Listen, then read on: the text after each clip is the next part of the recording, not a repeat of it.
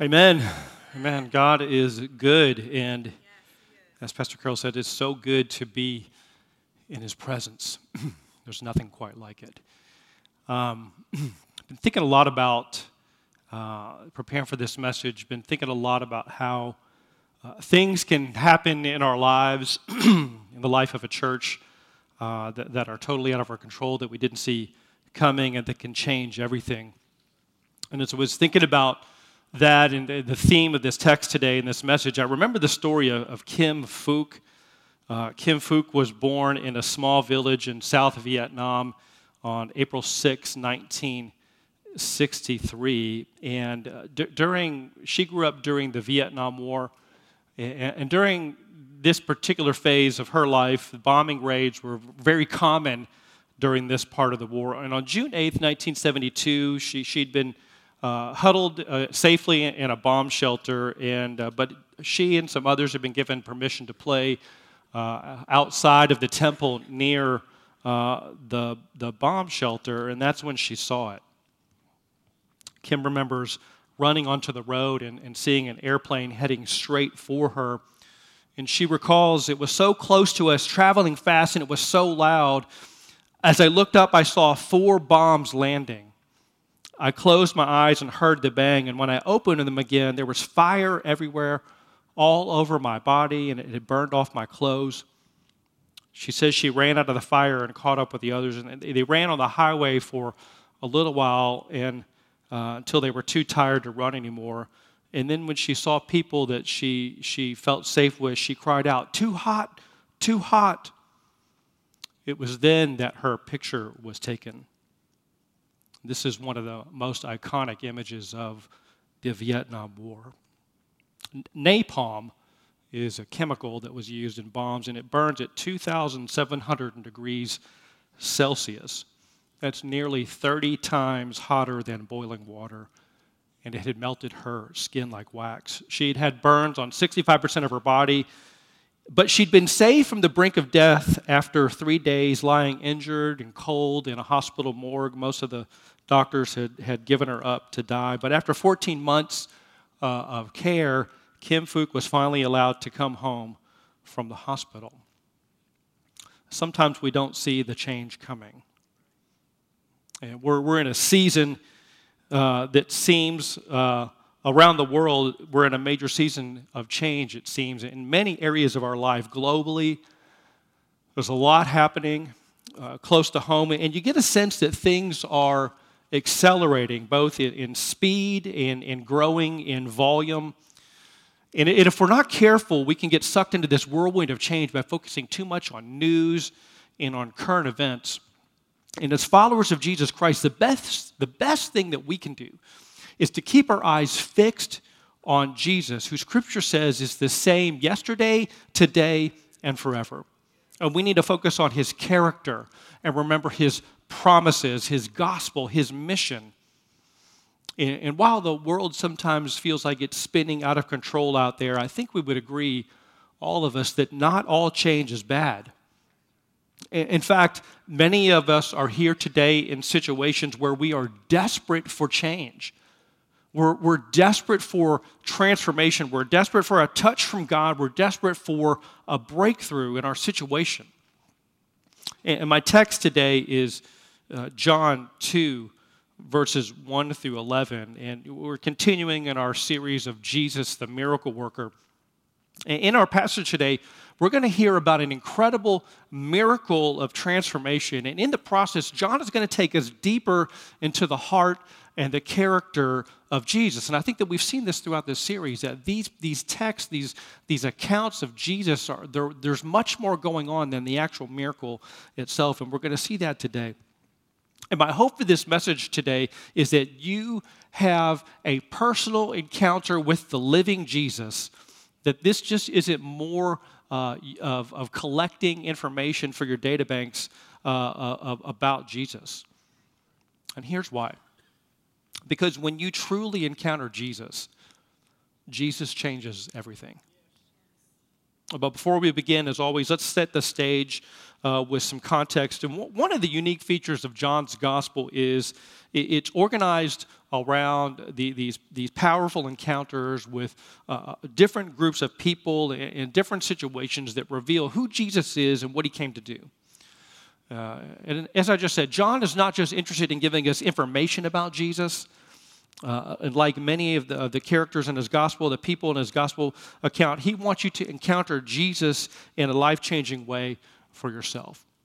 In John's gospel, miracles, they are central to the narrative and to understanding who Jesus is. But John prefers to use the term signs instead of the term miracles. John sees the miracles as encounters that serve not just as displays of power, but also as symbols that point beyond the events themselves, that give us insight into the true identity and the true glory of Jesus. He says in John 1:14, "The Word became flesh and dwelt among us, and we've seen his glory as of the only Son from the Father, full of grace and truth." In recent years, we've, as a family, been more aware of God's creation in the nighttime sky. We live in an area now where there aren't a lot of trees, and we have a good view of the sky, and we've learned a little bit about astronomy. Let me rephrase that. Becky's learned a little bit about astronomy, okay? We love going outside, and to me, each star is beautiful in its own right. I mean, I can just go out and look and just marvel at God's creation in the sky. I just love doing that. But Becky, she's been studying, and she's able to see constellations of stars, like Orion and Ursa Major. And when you see them together, they're even more breathtaking in their presentation and in their design. In the beginning of John's Gospel in chapter 1, we get a glimpse into who Jesus is. In the narrative in chapter 1 alone, John recounts several different titles that apply to Jesus that many people in John's original audience would have recognized. Jesus referred to as the Lamb of God. He's referred to as the Son of God. He's referred to as Messiah.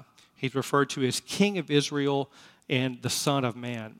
Seeing all these titles compressed in a short amount of space is like seeing a constellation of stars. I mean, the cumulative effect is very powerful. Now, keeping in mind John's Christocentric focus on the person and the work and the character of Jesus, let's turn to our text today, starting in John chapter 2, verse 1. On the third day, there was a wedding at Cana in Galilee, and the mother of Jesus was there. Jesus was also invited to the wedding with his disciples. When the wine ran out, the mother of Jesus said to him, "They have no wine." So a couple things to note here. First is that weddings were one of the most important celebrations in ancient Jewish culture. When a wedding was about to happen, wealthy people might throw a banquet for the whole town. People of less means would they would invite as many people as they could. And the celebration would actually begin sometimes a year before with the betrothal, with a ceremony where the couple declared their love for each other, and they began to just prepare themselves, prepare their home for the marriage itself. And when the wedding day arrived, it was a party. It was a big deal. Weddings were festive, they were fun, with music and dancing, and ideally weddings would last 7 days. People would take off work for these celebrations because it was a community event. And weddings were important culturally because they were important to them theologically. Okay, the image of marriage as a picture of God's relationship to his people was important in the theological worldview, in the framework, in the Jewish mind. You see this in the prophets in the Old Testament, Isaiah, Jeremiah, Hosea. And it's a theme that runs throughout the Old Testament all the way through to Revelation. So weddings were very important celebrations in ancient Israel, and an important part of that celebration was wine. Now, wine was a very important part of life in Mediterranean culture. In fact, as I read up on this, Galilee was actually a large producer of wine in the region. And wine is also seen in the Jewish mind and historically in the Old Testament as a sign of joy, as a sign of God's blessing.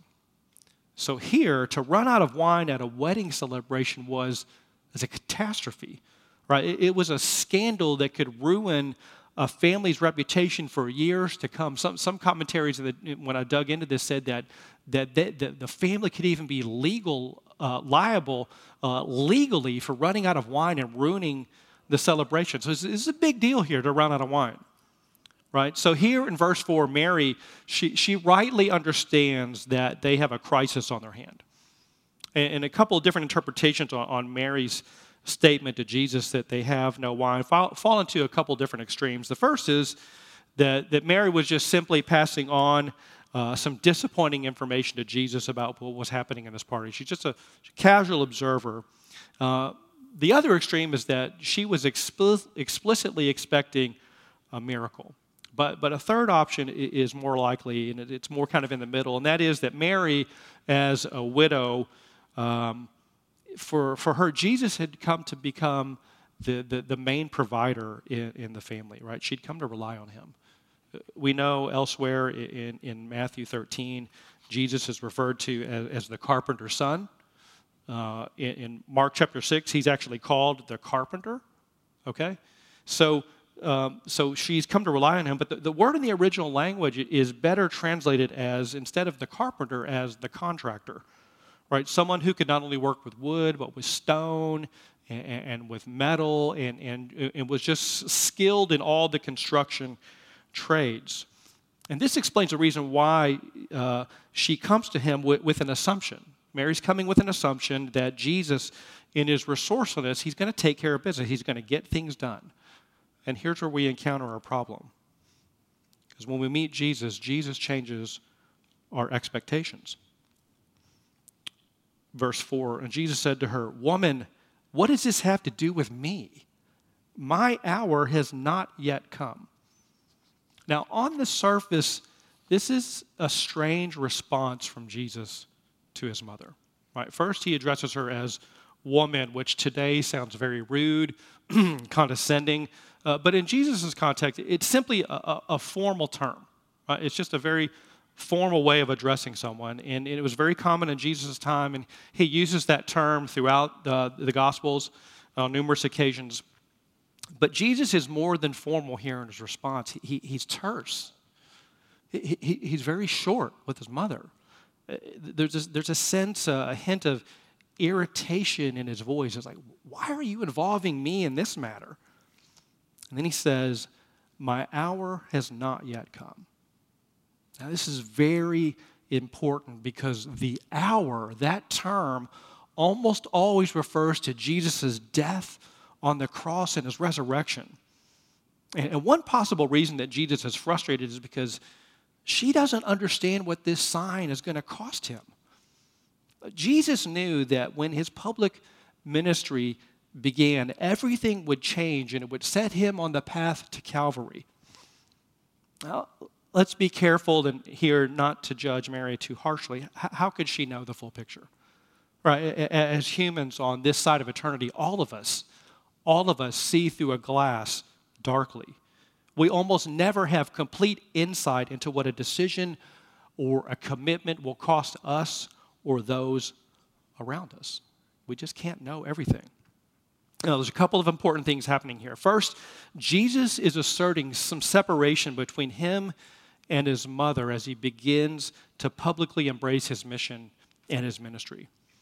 And it brings to mind the time when Jesus was 12 years old in Luke 2, where Jesus had been separated from his family, and his mother and father come and they find him in the temple. And Jesus says this as a response. He says that he must be in his Father's house.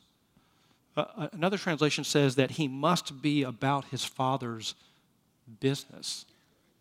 And Jesus understood from a young age that he didn't take on flesh and come to earth as a tourist or to get a vacation from heaven, right? He came on a rescue mission.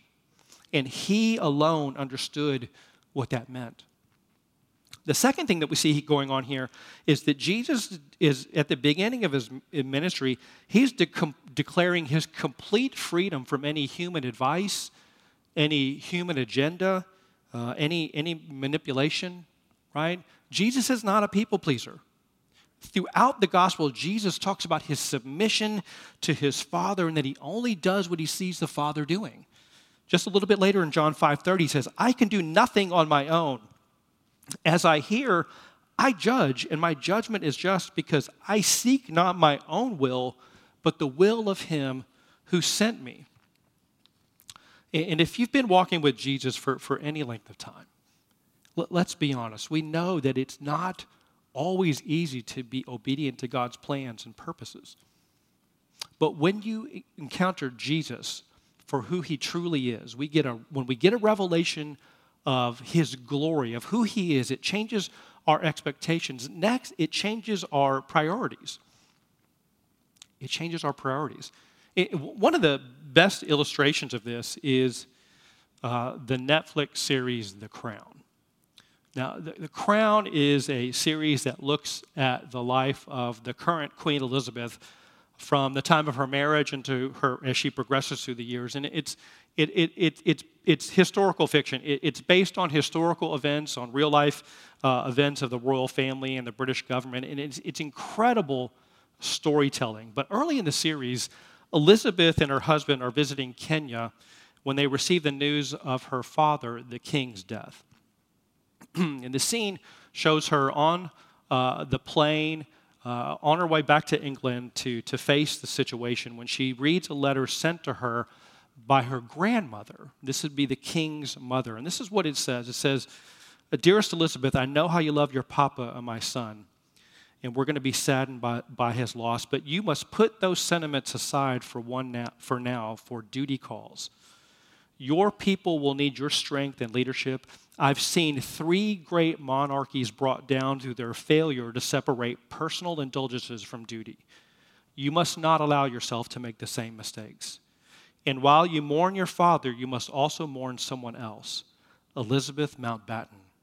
For she has now been replaced by another person, Elizabeth Regina.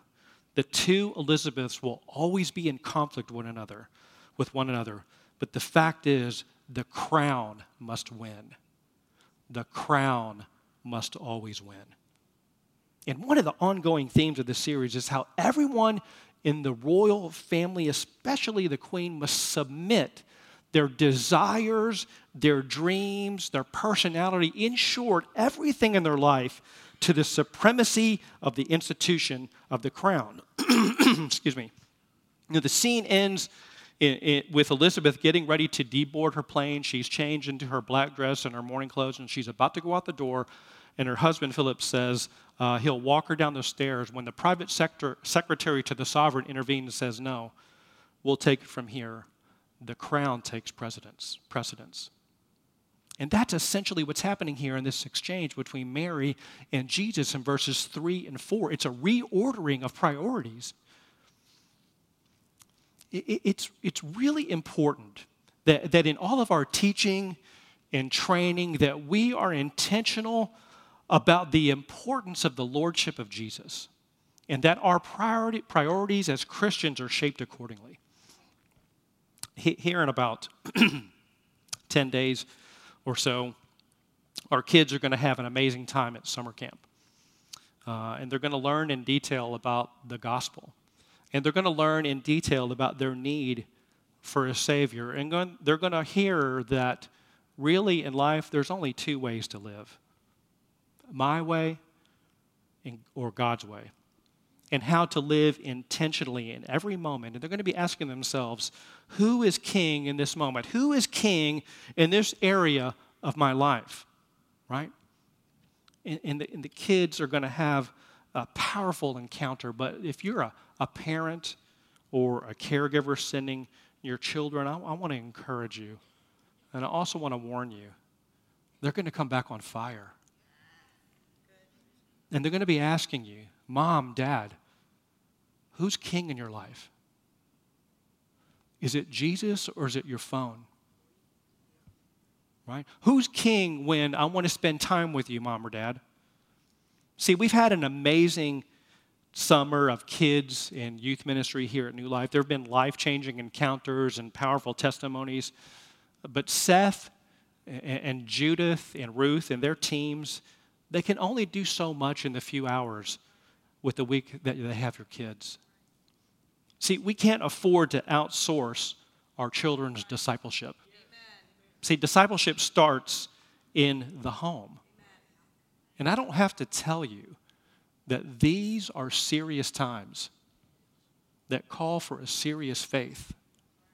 We have a mission given to us by Jesus himself to make disciples of all nations, teaching them to obey all that he has commanded us. And that's the weight of this moment between Mary and Jesus. And Jesus changes our relationships. And this is important. Mary had to learn that she too needed to change. And it's a lesson that we all have to learn, that Jesus is Lord, and we're not. Jesus doesn't serve us. We serve him. Verse 5, Mary says here, his mother said to the servants, do whatever he tells you. And that's the transformation that we're seeing here in verse 5. Instead of a mother full of expectation, Mary comes to Jesus as a disciple full of trust. By saying, do whatever he tells you to do, Mary is demonstrating what it means to submit our agenda to Jesus. It's a statement of submission, but it's also more than that. In its own way, it's a bold statement of faith. See, she doesn't know exactly what he's going to do, but she has faith that Jesus is going to do something. And we've seen this several times in this series. People who, in spite of pushback and obstacles and not getting the agreeable response at first, they don't quit. Scholar Craig Keener, he calls that holy chutzpah, right? What is chutzpah?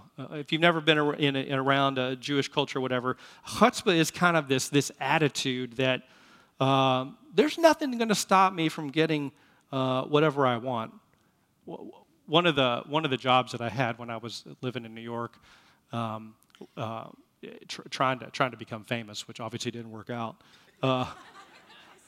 is I worked in sales in a interior construction firm and office interiors firm, and there was this guy, young guy, probably in his 30s at the time. His name was Charlie Lowenstein, and this guy had chutzpah.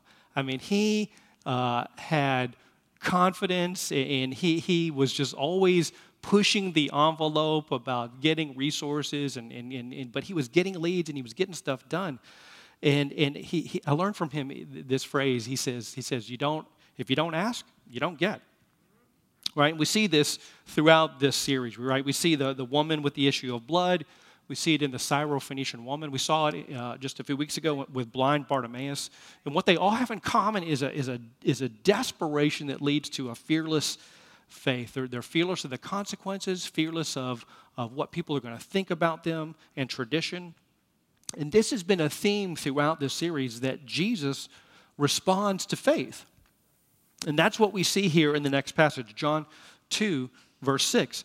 Now there were 6 stone water jars there for the Jewish rites of purification, each holding 20 or 30 gallons. And Jesus said to the servants, fill the jars with water, and they filled them up to the brim. And he said to them, now draw some out and take it to the master of the feast. So they took it. When the master of the feast tasted the water now become wine and did not know where it came from, though the servants who had drawn the water knew, the master of the feast called the bridegroom and said to him, everyone serves the good wine first, and when people have drunk freely, then the poor wine. But you have kept the good wine until now. Jesus, throughout his ministry, is constantly engaging with the law and the religious institution and rituals. And the first thing that I want you to see in this passage is that when you encounter Jesus, he changes our theology, right? Specifically how we understand and relate to God. Now, John notes here that there are 6 stone jars present for the purpose of water purification rites. Now, purification related to the call to holiness outlined in the book of Leviticus, right, where you see very specific instructions from God to the Israelites on how to live out the call to live holy in the details of everyday life. Now, one scholar noted that reading the statement a few verses ago, they have no wine, in verse 3, in this context, it provides a deeper meaning than a panicked wedding host, right?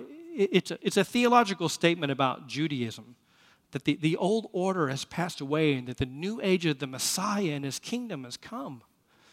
And here we have the fulfillment of the Old Testament scriptures where the prophets describe the Messianic age as a time when new wine would flow liberally. And I don't have time to read these, but you see this in Jeremiah 31, Hosea 14, Joel 3, Amos 9. All those passages talk about the future age of the Messiah and the fullness of wine in that time. And here in verse 7, by taking the empty stone jars that were meant for purification and filling them to the brim, Jesus is demonstrating the theological reality that we are now purified by his own blood, right? Which is symbolized by the new wine of the kingdom and the Messianic feast. And we see this later tangibly expressed in the Last Supper, Matthew 26:27. Last Supper, Jesus says he took the cup, and when he given thanks, he gave it to them, saying, drink of it, all of you, for this is my blood of the covenant, which is poured out for many for the forgiveness of sins. I tell you, I will not drink again of this fruit of the vine until that day when I drink it new with you in my Father's kingdom. Right? And this picture of the feast will be ultimately consummated in the marriage supper of the Lamb we see in Revelation 19. And here's the point that John is making. Purification no longer comes by external washing, but by the blood of Jesus Christ. Right? So many scriptures, so little time. I'm just going to give you a few of them. Hebrews 10:19. Therefore, brothers, since we have confidence to enter the holy places by the blood of Jesus, by the new and living way that he opened us through the curtain, that is, through his flesh, and since we have a great priest over the house of God, let us draw near with a true heart and full assurance of faith, with our hearts sprinkled clean from an evil conscience and our bodies washed with pure water. 1 Peter 1:18, knowing that you were ransomed from the futile ways inherited from your forefathers, not with perishable things such as silver or gold, but with the precious blood of Christ, like that of a lamb without blemish or spot. Colossians 1:19, for in him all the fullness of God was pleased to dwell, and through him to reconcile to himself all things, whether on earth or in heaven, making peace by the blood of his cross. And this is amazing good news. Becoming spiritually clean has changed from religious rites and rituals to a personal relationship with God himself in the person of Jesus Christ. See, it's no longer about external performance and behavior. Ephesians 2:8 says, for by grace you have been saved through faith, and this is not your own doing. It is the gift of God, not a result of works, so that no one may boast. Romans 5:8 says, but God shows his love for us in that while we were still sinners, Christ died for us. Oh, it's not about what we do. It's about receiving as a free gift what Jesus has already done. Jesus lived the perfect life that we should have lived, and he died the death that we deserve on the cross for our sins, but he rose victorious over death, over sin, over the grave, so that we could live forever with him. And that's the good news. That's the gospel. And Jesus, we see here, he changes our theology. Next, Jesus changes the physical world, right? In his famous speech opening the Free University in 1880, Abraham Kuyper said, there's not a square inch in the whole domain of human existence over which Christ, who is Lord over all, does not exclaim, mine. And here we see another example of the power of Jesus. In the healing accounts that we've covered in this series, we see that Jesus is performing creative miracles that technically work on the microcellular level, right? He's causing nerve endings to reconnect. He's causing skin cells to regenerate. And we've seen Jesus demonstrate his power and control over natural weather systems and the calming of the storm. And here is another demonstration of the power of Jesus. Now, the text doesn't say exactly how he did it, but Jesus supernaturally changes the molecular structure of water into wine. And here, in this miracle, we see more of Jesus' character revealed. First, we see the extravagance of Jesus. All right, the extravagance of Jesus. The text says that there were 6 water jars holding up to 30 gallons, which converted equals about 900 bottles of wine. Now, by giving us these details, the number of jars, how large they were, how Jesus filled them to the brim, John is making a point about the lavish generosity of Jesus, right? But there's more. Verse 9, the master of the feast, when he tasted the water that had become wine, right, he noted that usually the best wine is served first, but that he had served the very best. He'd saved the very best for last, right? And Jesus not only overwhelms the party with the quantity of wine, but with the quality of wine, right? And here, Jesus is making a statement. It's a foretaste and a preview of what's to come, saving the best for last, the consummation of the kingdom in the new heaven and the new earth. And we see the extravagance of Jesus. Earlier before service, I was here just for a few minutes catching the tail end of the worship team preparing for worship today. And it was just that the presence of God was here, and Mavis was just exhorting the team that Jesus, there's abundance with Jesus. There's fullness with Jesus. Right? And that's Jesus is actually going to say this later in John, that Jesus is going to say, I've come that you would have life and have it abundantly. The richness, the quality, the overflow of life is what Jesus is all about. So we see the extravagance of Jesus. We also see Jesus' character displayed in the kindness of Jesus. Now notice here that Jesus doesn't uncover the bridegroom's failure. Right? He doesn't come and make the bridegroom grovel.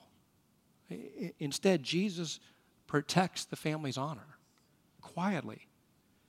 And instead of being the talk of the town for running out of wine, they're going to be the talk of the town for this lavish generosity. And that's how Jesus is, right?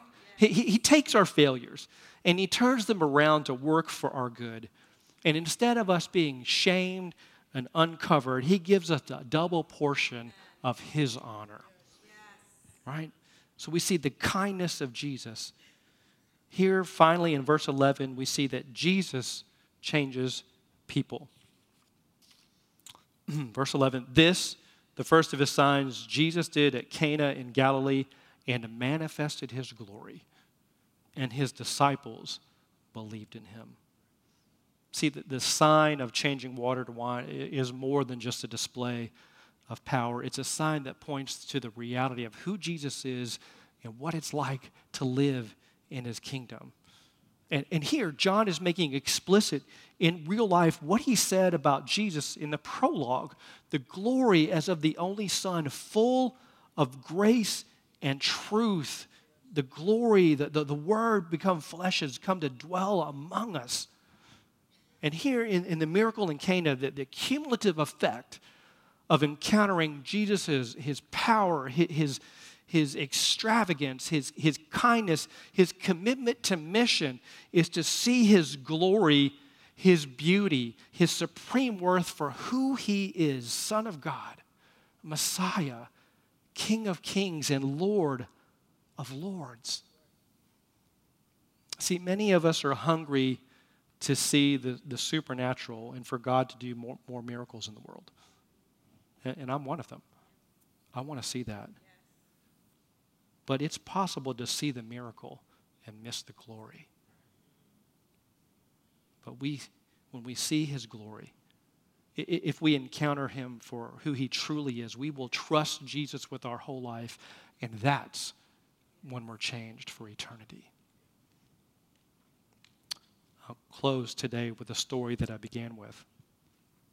After Kim Phuc had returned from the hospital, she put all of her focus on becoming a doctor because of how they had taken care of her. She was really moved by that. But she was not only in incredible physical pain, but she was really hurting and in pain on the inside. And she studied, she threw herself into her studies, but she wasn't able to fulfill her dream because the government closed her school and the government actually used her for government propaganda. And she said, this is what she said, "That was the lowest point in my life in 1982.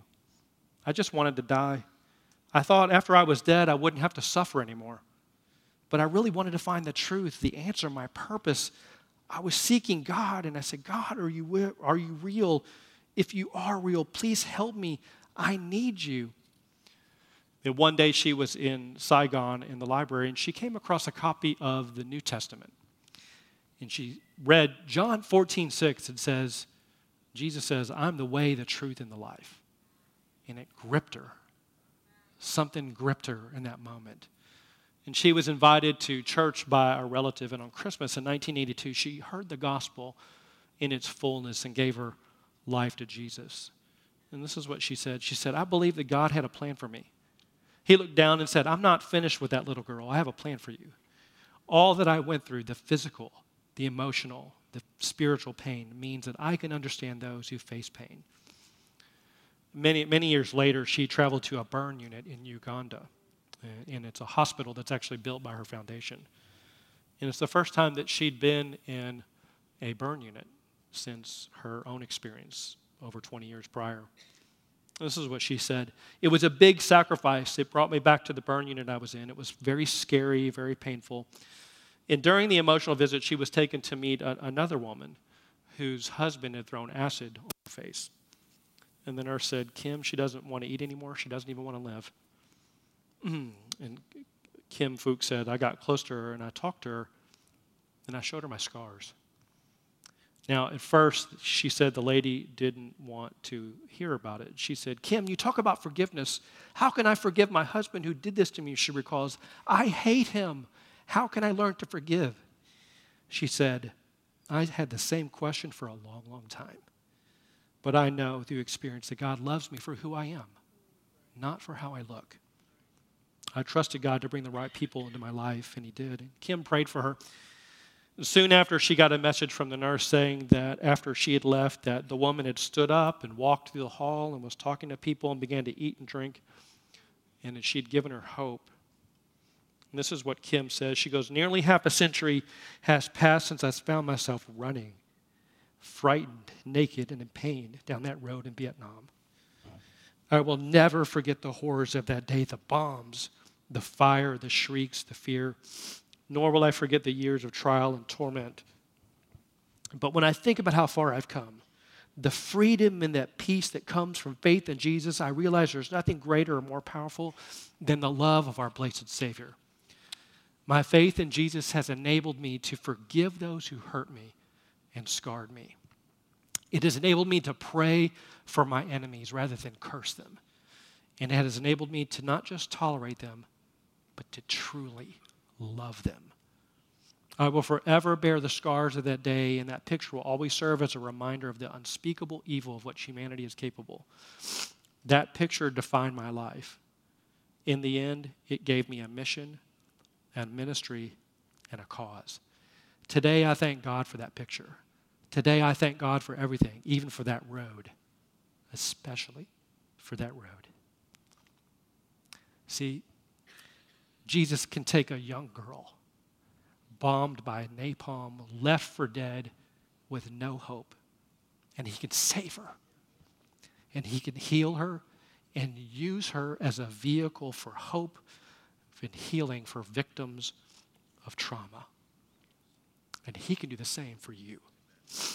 Because when you encounter Jesus, he changes everything. Let's pray.